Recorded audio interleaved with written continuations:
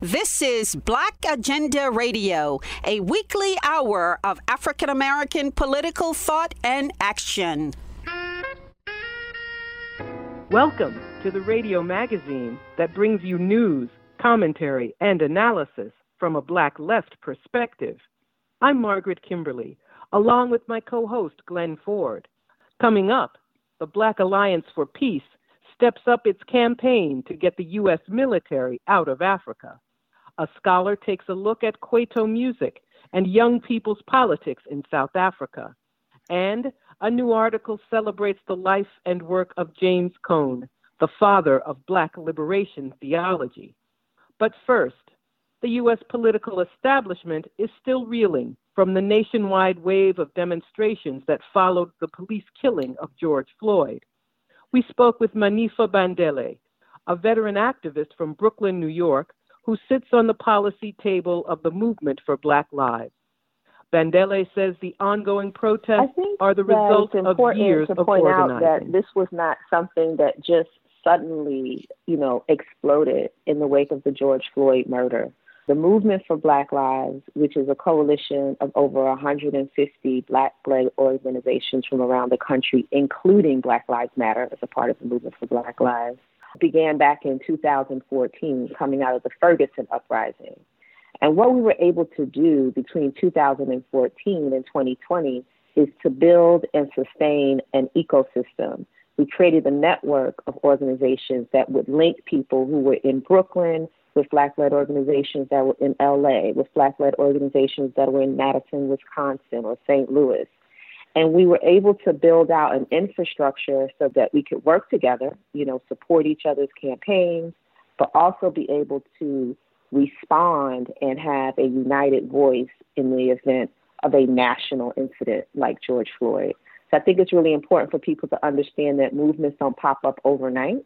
There were a lot of things that happened coming out of Ferguson, a lot of things that were good and powerful, a lot of challenges, of course, whenever you try to bring together different forces who are on across a wide political spectrum, but that are Black.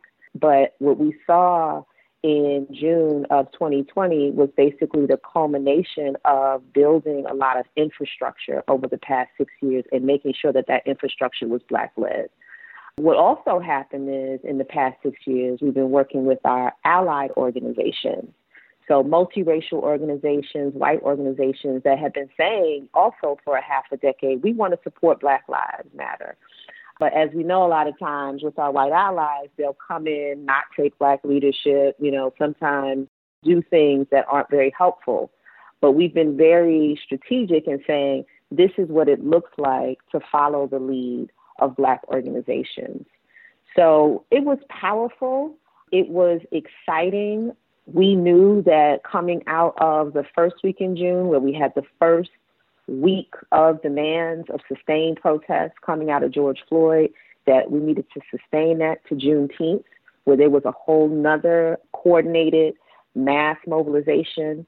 We knew that it was important also to have distributed events, it's not about everybody converge on Minneapolis or everyone converge on DC or Ferguson, but that people build mobilizations in their own cities and that we try to find ways to support one another. So that's what happened in June of 2020. It wasn't just mass mobilization. That really came off of 6 years of some tough, exciting, but inspiring organizing. Now, one of the main demands, if not the main demand, certainly of the Black Lives Matter organization, is defund the police. But not all Black Lives Matter chapters seem to be actively supporting community control of the police. What kind of conversation has been going on about defund and community control? Yes, I love this question because even though the Movement for Black Lives goes back to 2014, the discussions around police and prisons and the abolition of those infrastructures go back decades. And so we all really consider our mentor, our mama, the work of Angela Davis, organizations like Critical Resistance that have been around for decades. My own organization, which is a member of the Movement for Black Lives, which is called the Malcolm X Grassroots Movement, have been in conversations about prison abolition, about what it looks like to have communities that are really safe, but that are not militarized. And so some organizations are police abolition organizations. They are prison abolition organizations, and they believe that we create completely new structures that will keep our communities safe and make sure that we're, free from being occupied. And all along the spectrum to people who fight for, very specific reforms. They may not understand that there can be safety without police, but they want to at least do these 5 things to change what's happening now, right? So when you have a network over 100 organizations, you've got to come together. And one of the things that we have all come together around is that police departments across the country have oversized budgets and outsized political power. And so no matter what laws people put in place, some states have special prosecutors, some states have banned chokeholds. There's all this piecemeal stuff going on, but police departments and the individual police officers are able to fly above the law because they have so much power and they have so much resources. And also on the flip side, not only do they have oversized budgets, the things that we want funded are starved. In New York City, where I live, they canceled summer youth employment program last month, but increased the police budget. Increased the amount of police officers coming in the next fiscal year by over 1,000. And you have scenarios like that all over the country where they've cut housing, affordable housing, where they've cut homelessness services. You have cities where they have no infrastructure for people with mental health issues, but yet they're dumping tens of millions, and in New York City's case, $6 billion yearly into the police force. So we were able to come together under that large message, and then people in individual cities were able to say, well, that's the divest part, defund the police. And for us, the invest part is we want cops out of schools. Or for us, the invest part is we want affordable housing for our people who are without homes. And so people were able to pull what they've been doing already. So defund, it looks new because it's bringing together these different campaigns. But underneath that, it's just uplifting the work that those Black-led organizations have already been doing in those cities. Another big one is to eliminate police from responding to mental health crisis.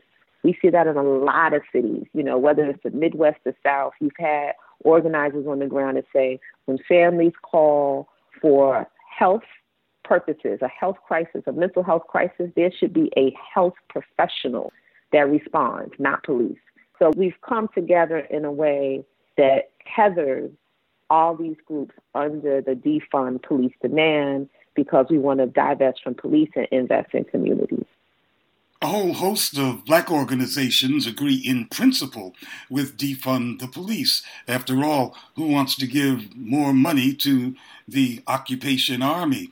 But if defunding just results in a smaller police force, but no control over the behavior and actual scope and shape of that police force, then you just have a smaller occupation army. That's right. No, I agree wholeheartedly. And that goes back to the journey that we're in as a, again, coalition of organizations. You have some people that are there. They're like, abolish the police. We support that. Let's go. Right. And then you have our folks who this is new to them. They're like, I'm waking up. I worked on this law that I thought would end racial profiling, but now it's still racial profiling. So they're kind of like on the road. We believe they're on the road to abolition. And then you have people who are in the middle somewhere.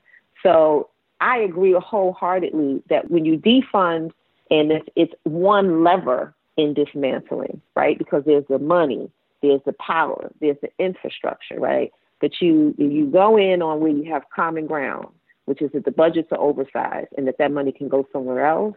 Then you kind of build your organizing, you build your infrastructure in a way that helps communities to come together.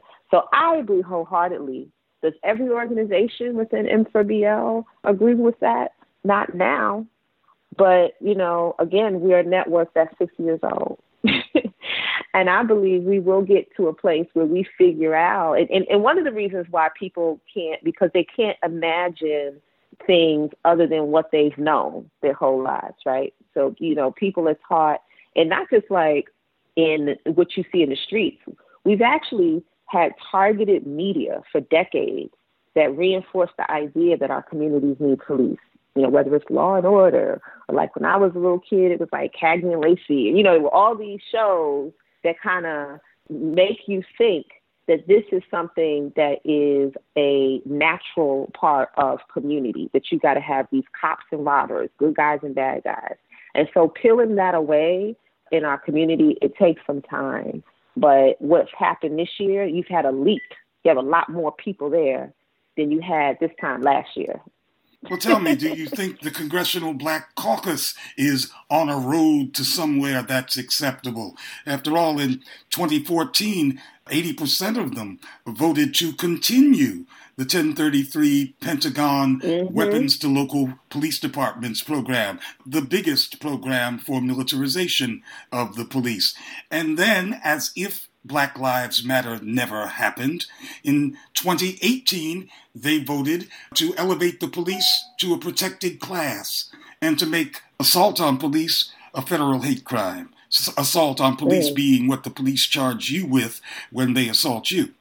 And a lot of them voted on the 1994 crime bill that provided a lot of the infrastructure that our communities suffer under to this day, you know, really laid a lot of the foundation for mass incarceration, both the stuff that Nixon did, but then piled on top of that, the stuff that Bill Clinton did. You had some that voted for, you had some holdouts, you know, but you definitely had a nod from the Congressional Black Caucus, and that's unacceptable. And so what we see right now coming out of 2018 is that either you're going to get with the program or there's a new crowd coming in. I love some of the new congresswomen in particular that have come in during the 2018 midterm elections. And I think we're going to have a widening of people coming in who are not, you know, married to this crime and punishment mentality. And they'll be able to shore up those few members that we've had in the Congressional Black Caucus that have been champions. You know, for example, Congresswoman Waters, she stood on the right side of history in 94, in 2016, and then, you know what I'm saying? So, but you had these people that were kind of like alone in that. One of the things that our movement is doing is helping to push the people who are coming in to have a better position on these issues. But I agree 100%, you know, that something has to happen with the Congressional Black Caucus. There are champions in the caucus. There are new and old champions. I don't want to say it's just Ilhan and Ayanna coming into the caucus. There's also, like I said, longtime champions that have been there, also mostly Black women, but that number is going to increase. And we're going to hold them accountable if they are not. And we're going to flank them when they do things that are with the people. We have to flank Ayanna Pressley as she comes out and makes bold policy demands. We have to flank Ilhan Omar as she does that. We have to flank Maxine Waters.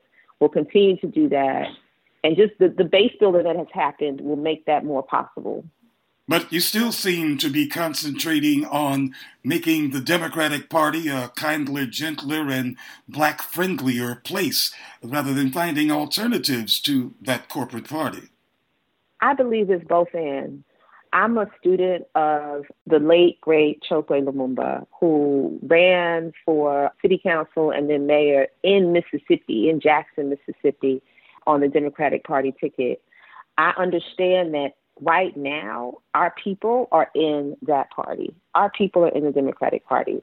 I also understand that we as a people, as we build power and have these conversations, have to get to a point where we make a decision, a collective decision about where we want to be. Do we want to be in the Democratic Party? Do we want to establish a new party? You know, we have people that are already working in that lane. But I don't believe that one takes away from the other. My mentor taught me that in order to move folks, you have to kind of be in community with them.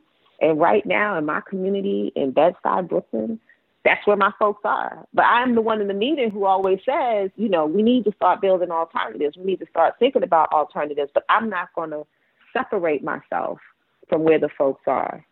There were outpourings of solidarity support from folks all over the world, demonstrations in solidarity with the people who were engaged in what we call the George Floyd protests here in the United States. But often we don't see reciprocity by activists here with folks who are the victims of U.S. imperial actions around the world.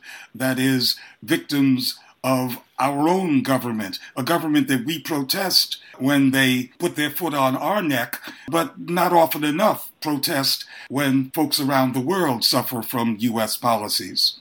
Yeah, it's so true. It's very little knowledge of, and I think also empathy around how the very same systems that oppress us are active globally. It's a heavy lift. But I believe we're getting there. I mean, when people were marching in solidarity with us last month, we sent out solidarity statements as far away as to the Aboriginal people in Australia. And we're in communication with them about how we can support. And just even sending those messages, detailing their demands and outlining that we are in solidarity with them here in the United States was powerful. And those are conversations that we intend on continuing.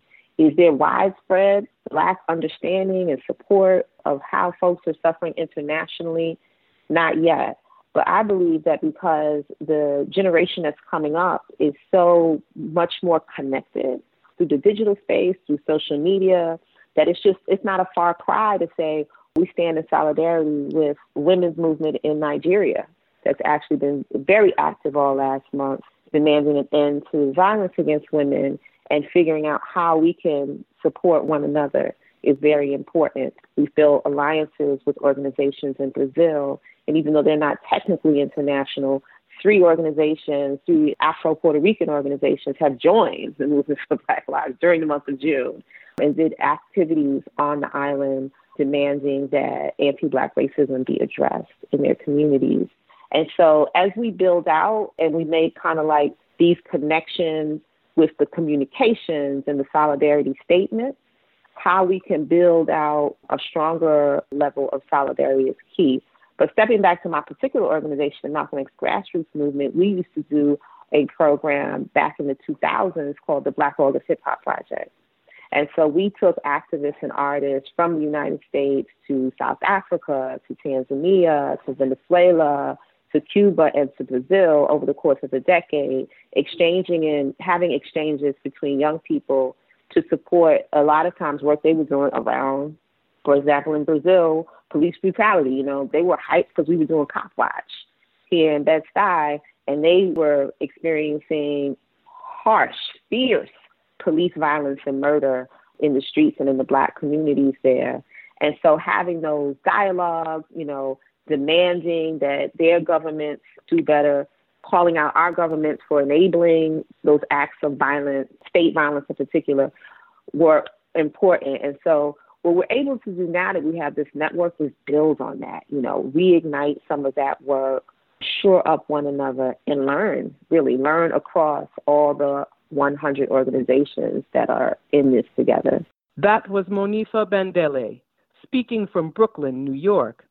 The United States military has a larger presence on the African continent than Britain and France at the height of their colonial empires.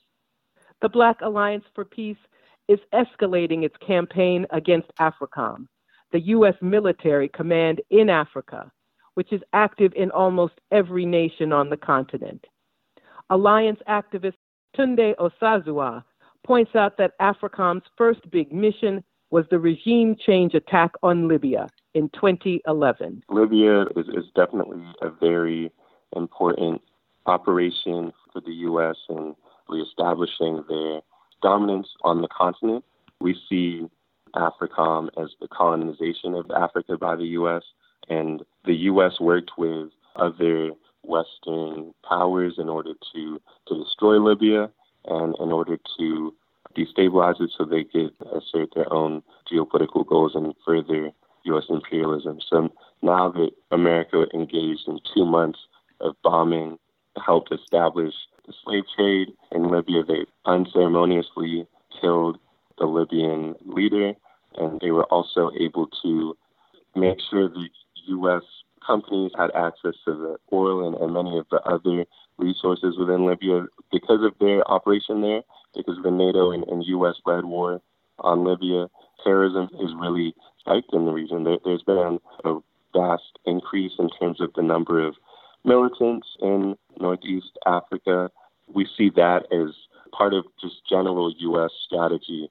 Instead of working to end terrorism and stabilize the African continent, as they claim the purpose of AFRICOM is, the U.S. military and U.S. military operations on the continent actually serve as a destabilizing presence.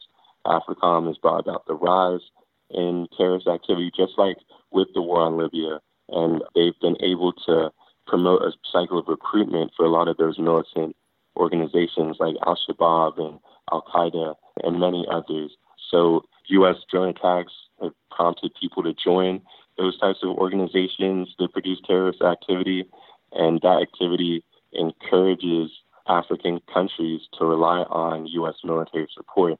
So we at the U.S. Out of Africa Network and the Black Alliance for Peace, we see the war on Libya as one of the initial forays into the recolonization of the continent and making sure that African countries are even more dependent on the U.S. You mentioned Al-Shabaab in Somalia. Al-Shabaab didn't emerge as a major fighting force until after the U.S. backed Ethiopia's invasion of Somalia in 2006.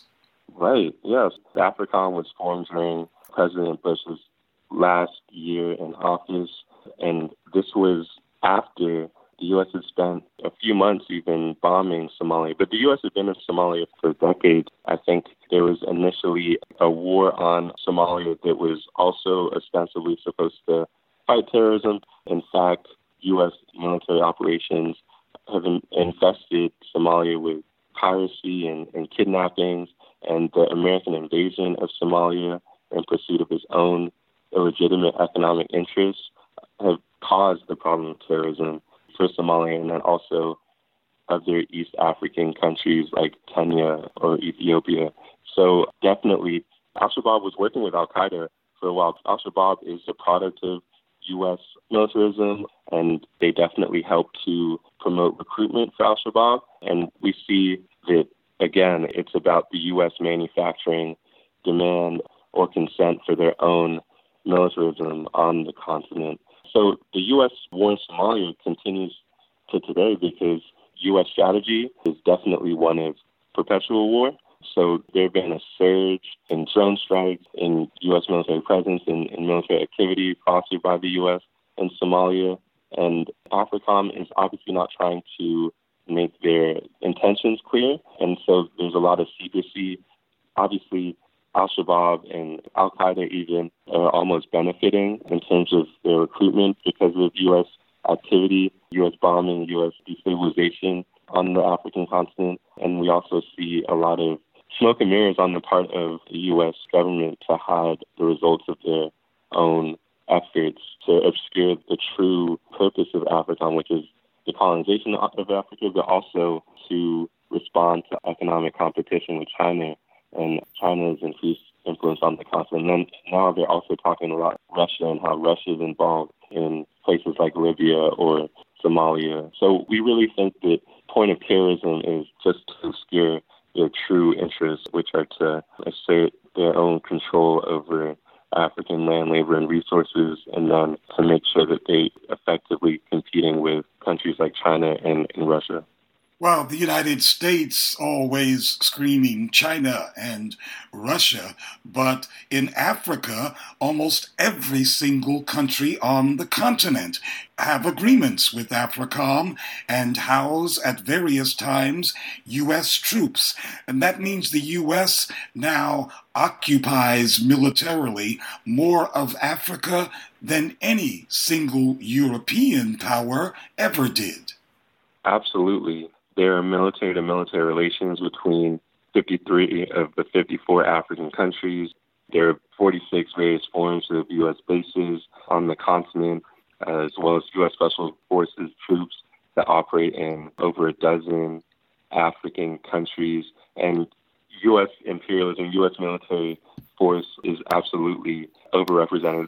They shouldn't be there at all, but they have outsized influence compared to any other outside influence. So talk of China and talk of Russia is really, I think China poses a threat to the U.S. in terms of their economic relations with the continent, just because they've been able to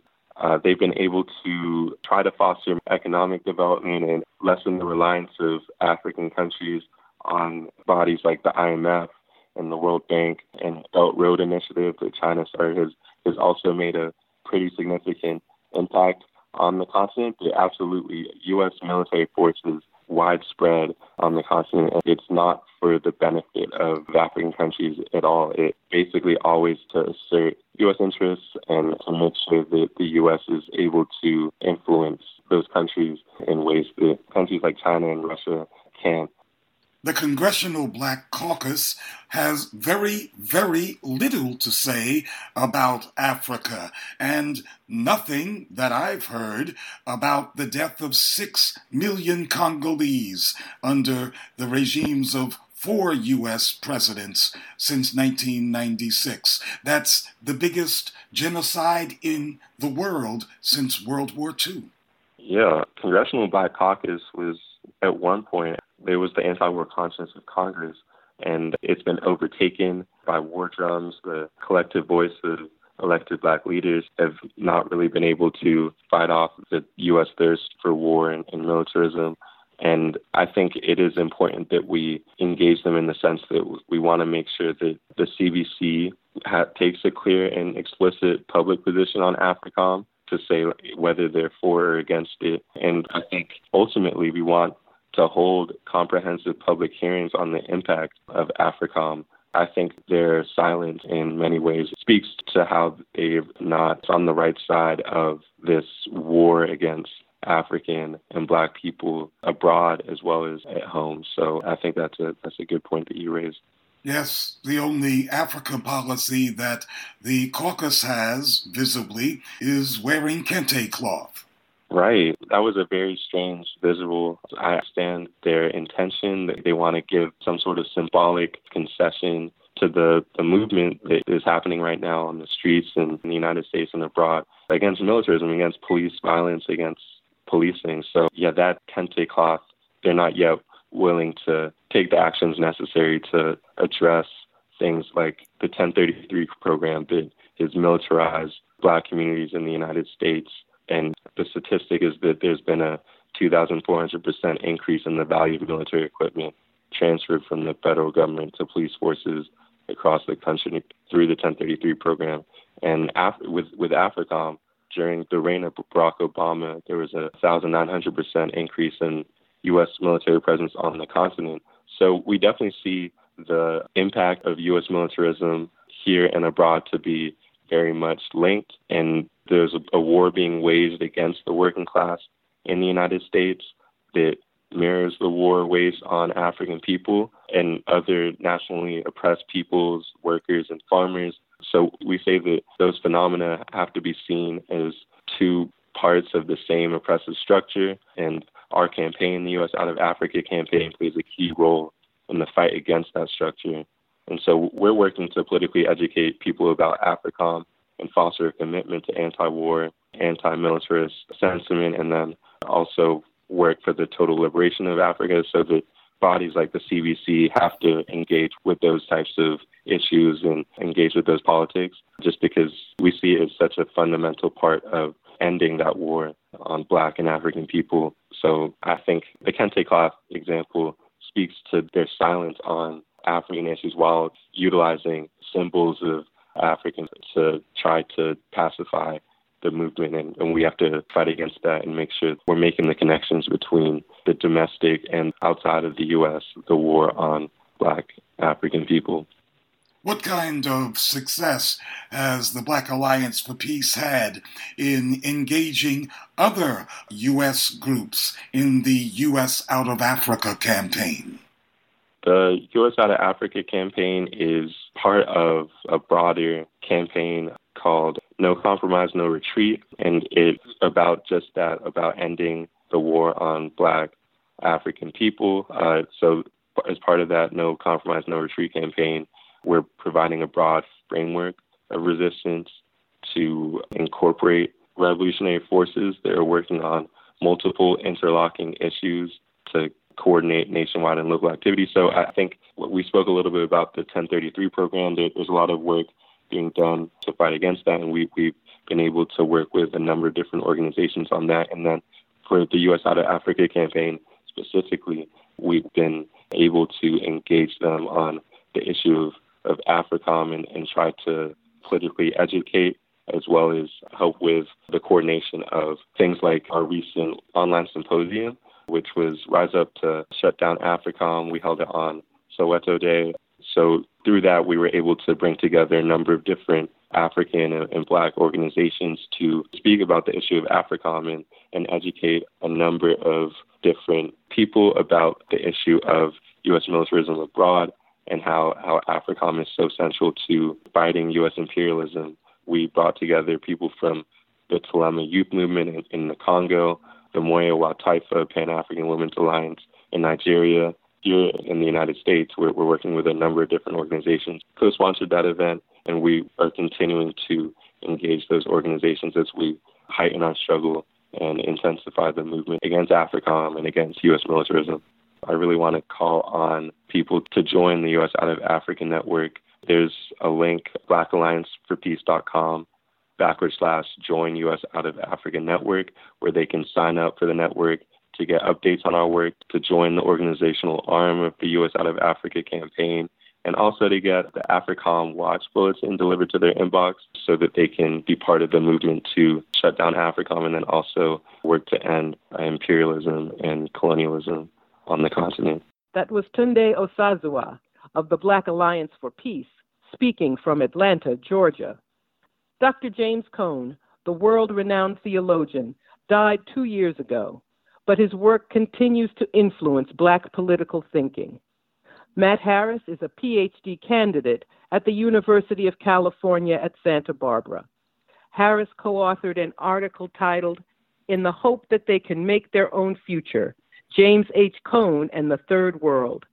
Harris says Cone is considered the father of Black Liberation Theology. That's a good place to put him. I mean, he was an important figure in the development of modern Black Liberation Theology. His book in 1969 sent shockwaves throughout the Christian world, Black theology and Black power. So I think that's the perfect place to place him as the modern father of Black Liberation Theology. Yes, you don't hear theologians or Black ministers, most of them, talking about Black power. No, he comes after a wave of some other important theologians like Gayrod Wilmore, who just passed away earlier this year, who, along with the National Committee of Black Churchmen, put out important pieces like a Black Power statement that they put out in the New York Times. And he's working with these folks to really try to articulate a Black theology that works for the liberation of Black people.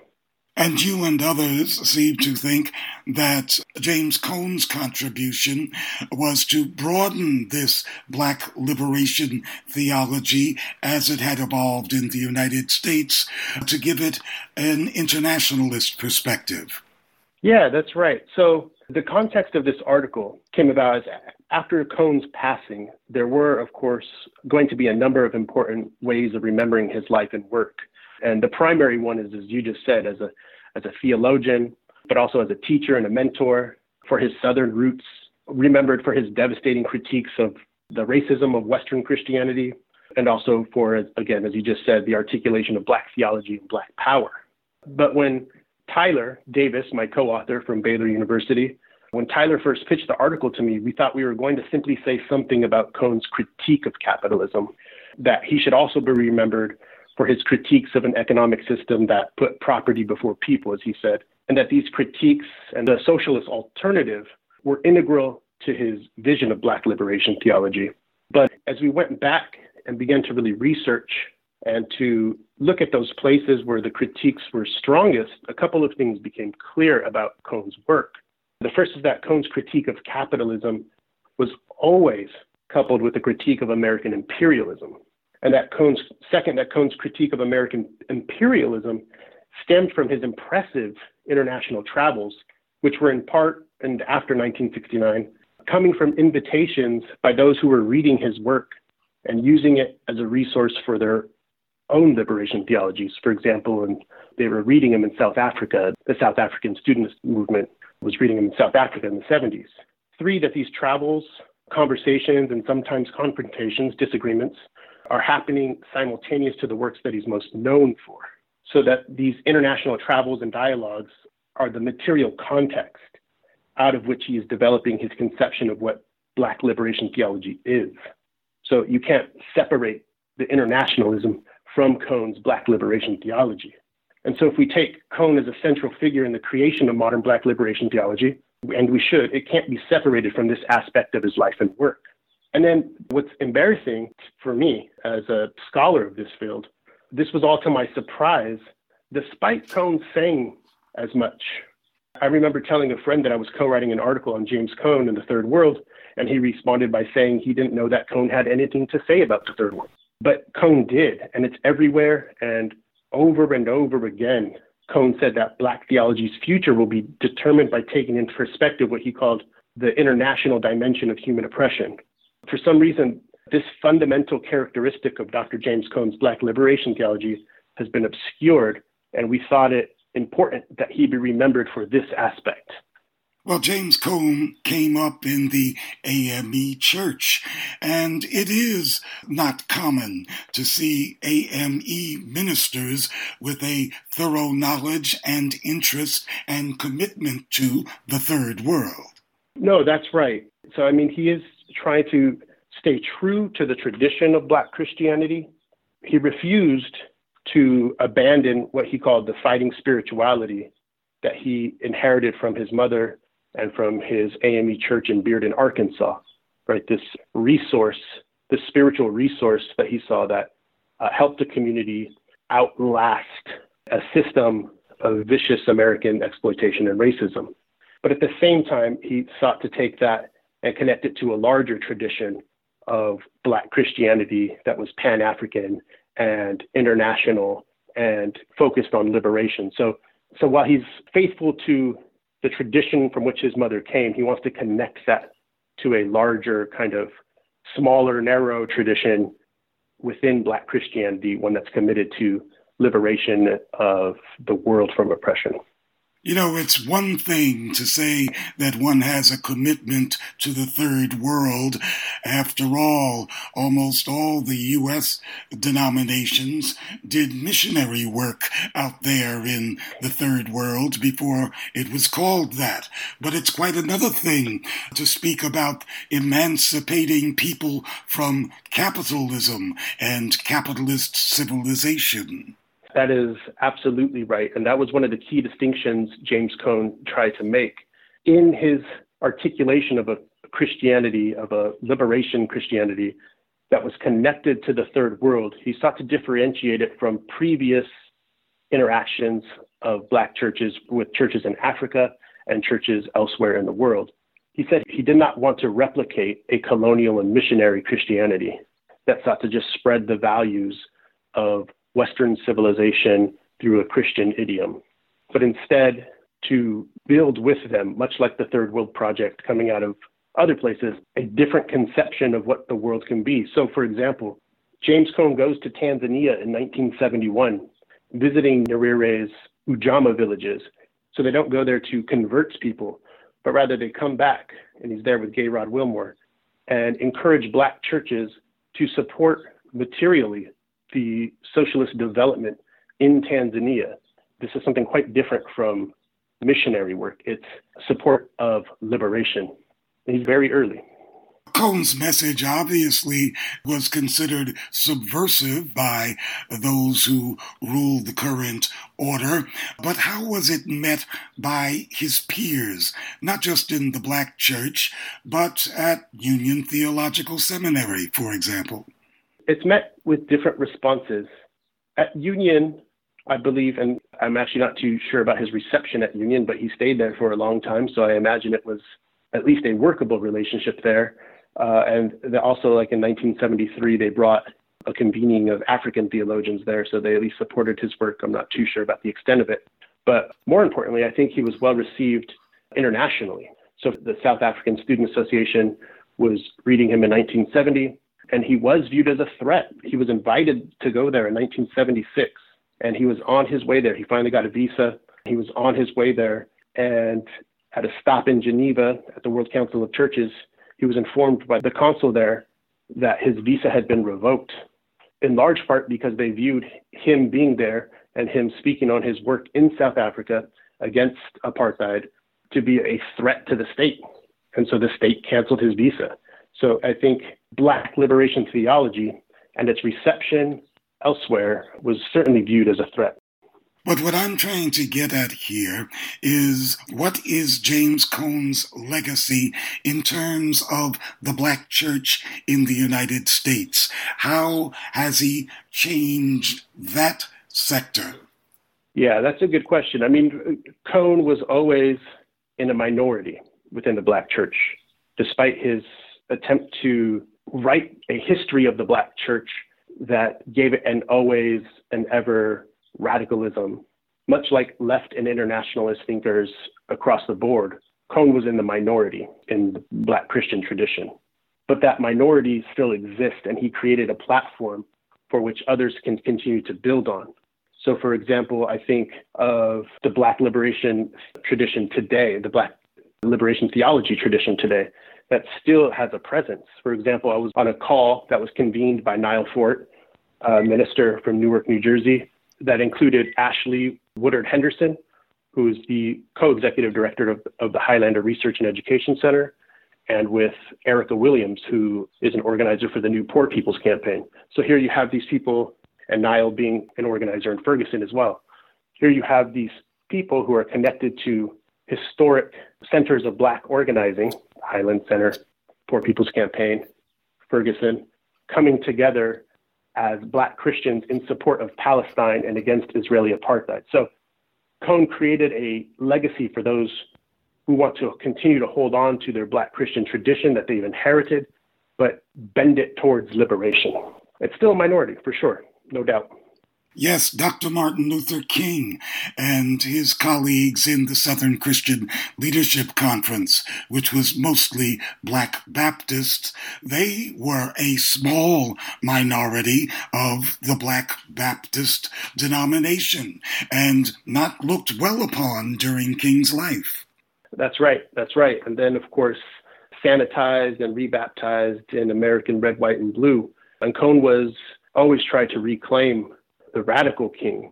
And in our article, James Cone in the Third World, which is the subtitle, is a reference to James Cone's article, Martin Luther King Jr. in the Third World, which reclaims King's theology as always connected to the Third World throughout his career. I mean, he's in Ghana in 1957. So again, Cone is always trying to grab onto this minority tradition of internationalism and articulate it as what it means to be a Black Christian committed to liberation.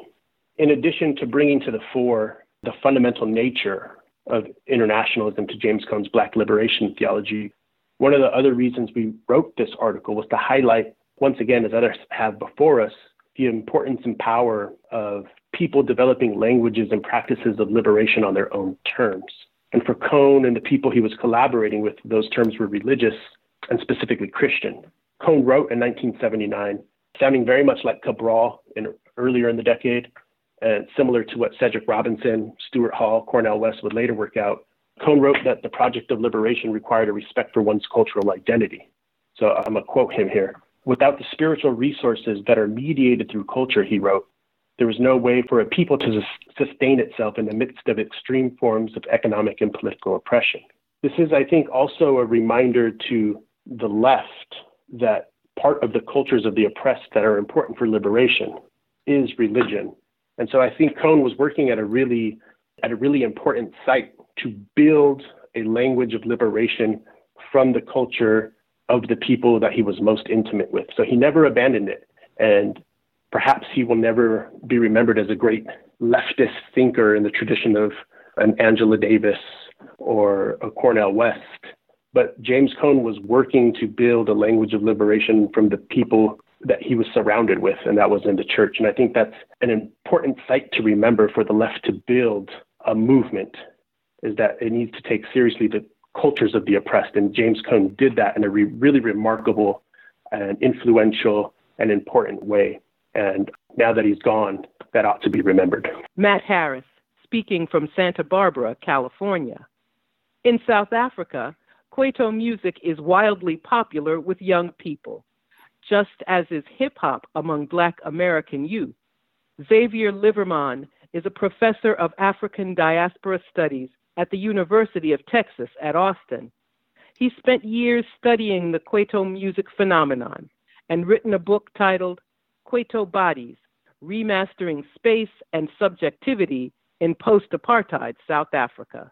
Professor Livermon says Kwaito music has had a profound effect on South African youth, whose 21st century politics is quite different than the young people who rose up against white minority rule in Soweto in 1976. Absolutely. And I think that part of what was happening, and I talk about this in the book a lot, is a seeming disconnect between that generation and the immediate post-1994 generation, which of course at that point is, at least one, if not two generations removed.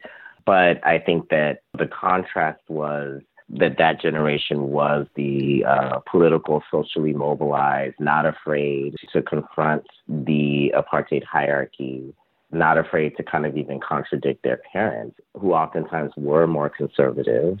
And this post-apartheid movement where it felt like everything was about consumption and hyper-capitalism and neoliberalism. So they were often contrasted as being these just complete stark opposites. And certainly I didn't spend much time talking about the 76 generation, but I wanted to show in looking at the 94 generation, or let's call it the post-94 generation, I wanted to show that there was a little bit more complexity and nuance to that portrayal of a kind of lost youth. And I think part of what I wanted to also try to think about is what does it mean for us to write off our youth in a particular way as somewhat irredeemable, which to me is kind of what the term lost would suggest.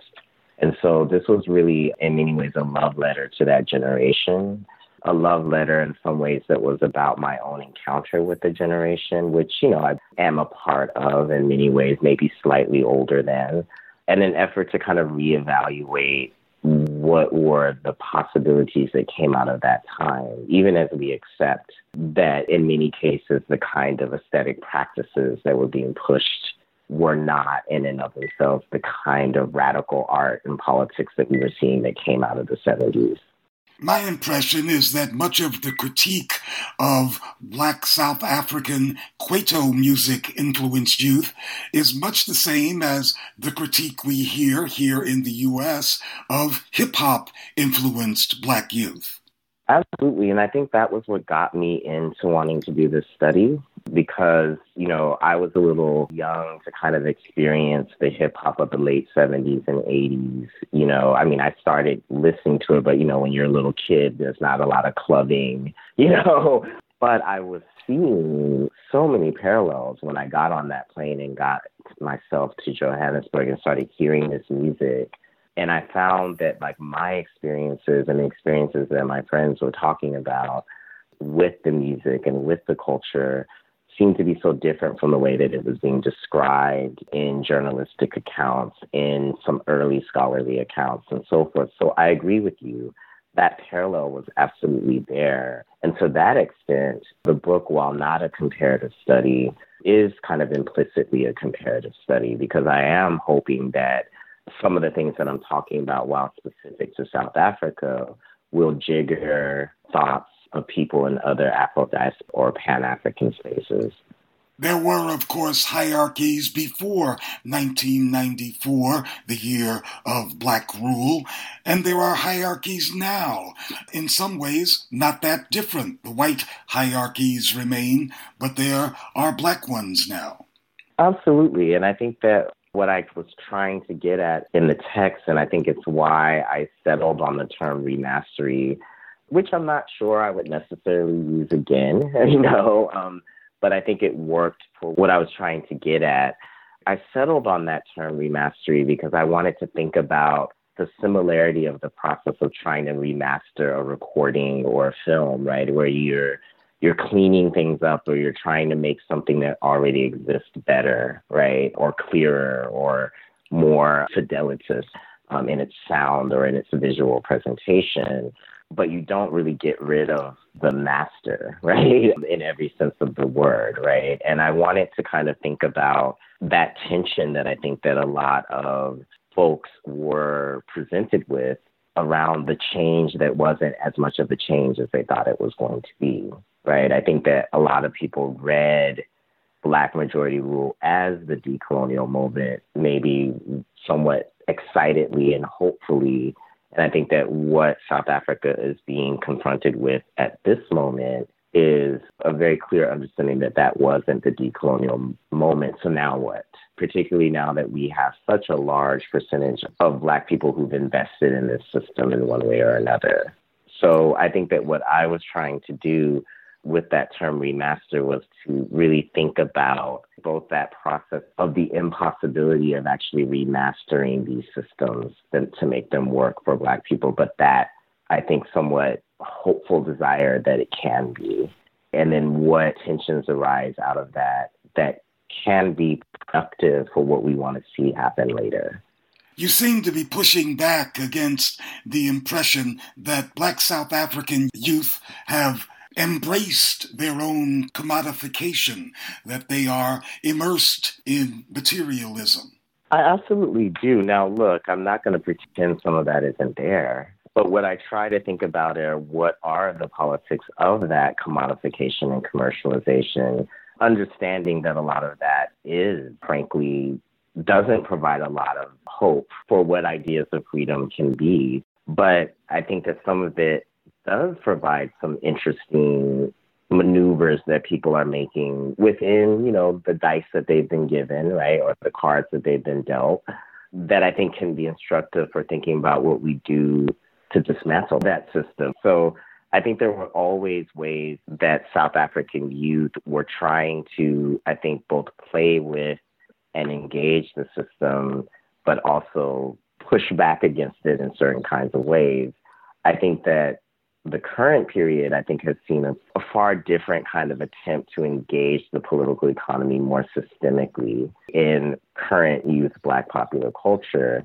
But I think in the immediate post-apartheid period, I think there was this faith that these systems would somehow be made to work for Black people. And I think in that sense, yes, the ways that young Black people tried to participate in those systems were political in some way. And by me trying to read that, I was trying to push back against this idea of just, as I said, I think I'm uncomfortable with this idea that we just kind of write off a generation of people. And I think to that extent, I do push back against this sense that this is a group of people who are apolitical, unconcerned with any kind of transformative politics, and are just trying to get their piece of the neoliberal pie, so to speak.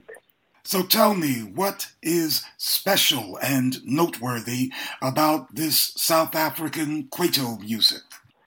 I think that it represented this wild diversity of Afro-diasporic musics coming together and cultures and influence to create something new. And of course, that's not new in Black music, but I think it was something new very specifically for South Africa, particularly around, I would call it more electronic-based music. But I think that from a cultural perspective, I think that two things were interesting for me. One is what I perceived to be, I guess, the preconditions for the possible or the otherwise, the seeds for beginning to have us think in different ways about who controls what kinds of bodies, who can do what with their body, when, to whom. These were all, I think, things that got upended within Kwaito in different kinds of ways. So I definitely find that it was a space to imagine a really important kind of joy and possibility, even if it was very ephemeral, right? And I think for me, contained within that was a blueprint or a possibility to then begin to think more radically. So I think that for me, that was what was interesting about it. I think that the things that come after, right, the things that young people are talking about now, the ways that they engage their aesthetic practices in relationship to politics are all in many ways possible because of what happened with Kwaito. And that's it for this edition of Black Agenda Radio. Be sure to visit us at blackagendareport.com, where you will find a new and provocative issue each Wednesday. That's www.blackagendareport.com. It's the place for news, commentary, and analysis from the Black Left. I'm Nellie Bailey, along with my co-host Glen Ford. Our thanks to the good people at the Progressive Radio Network.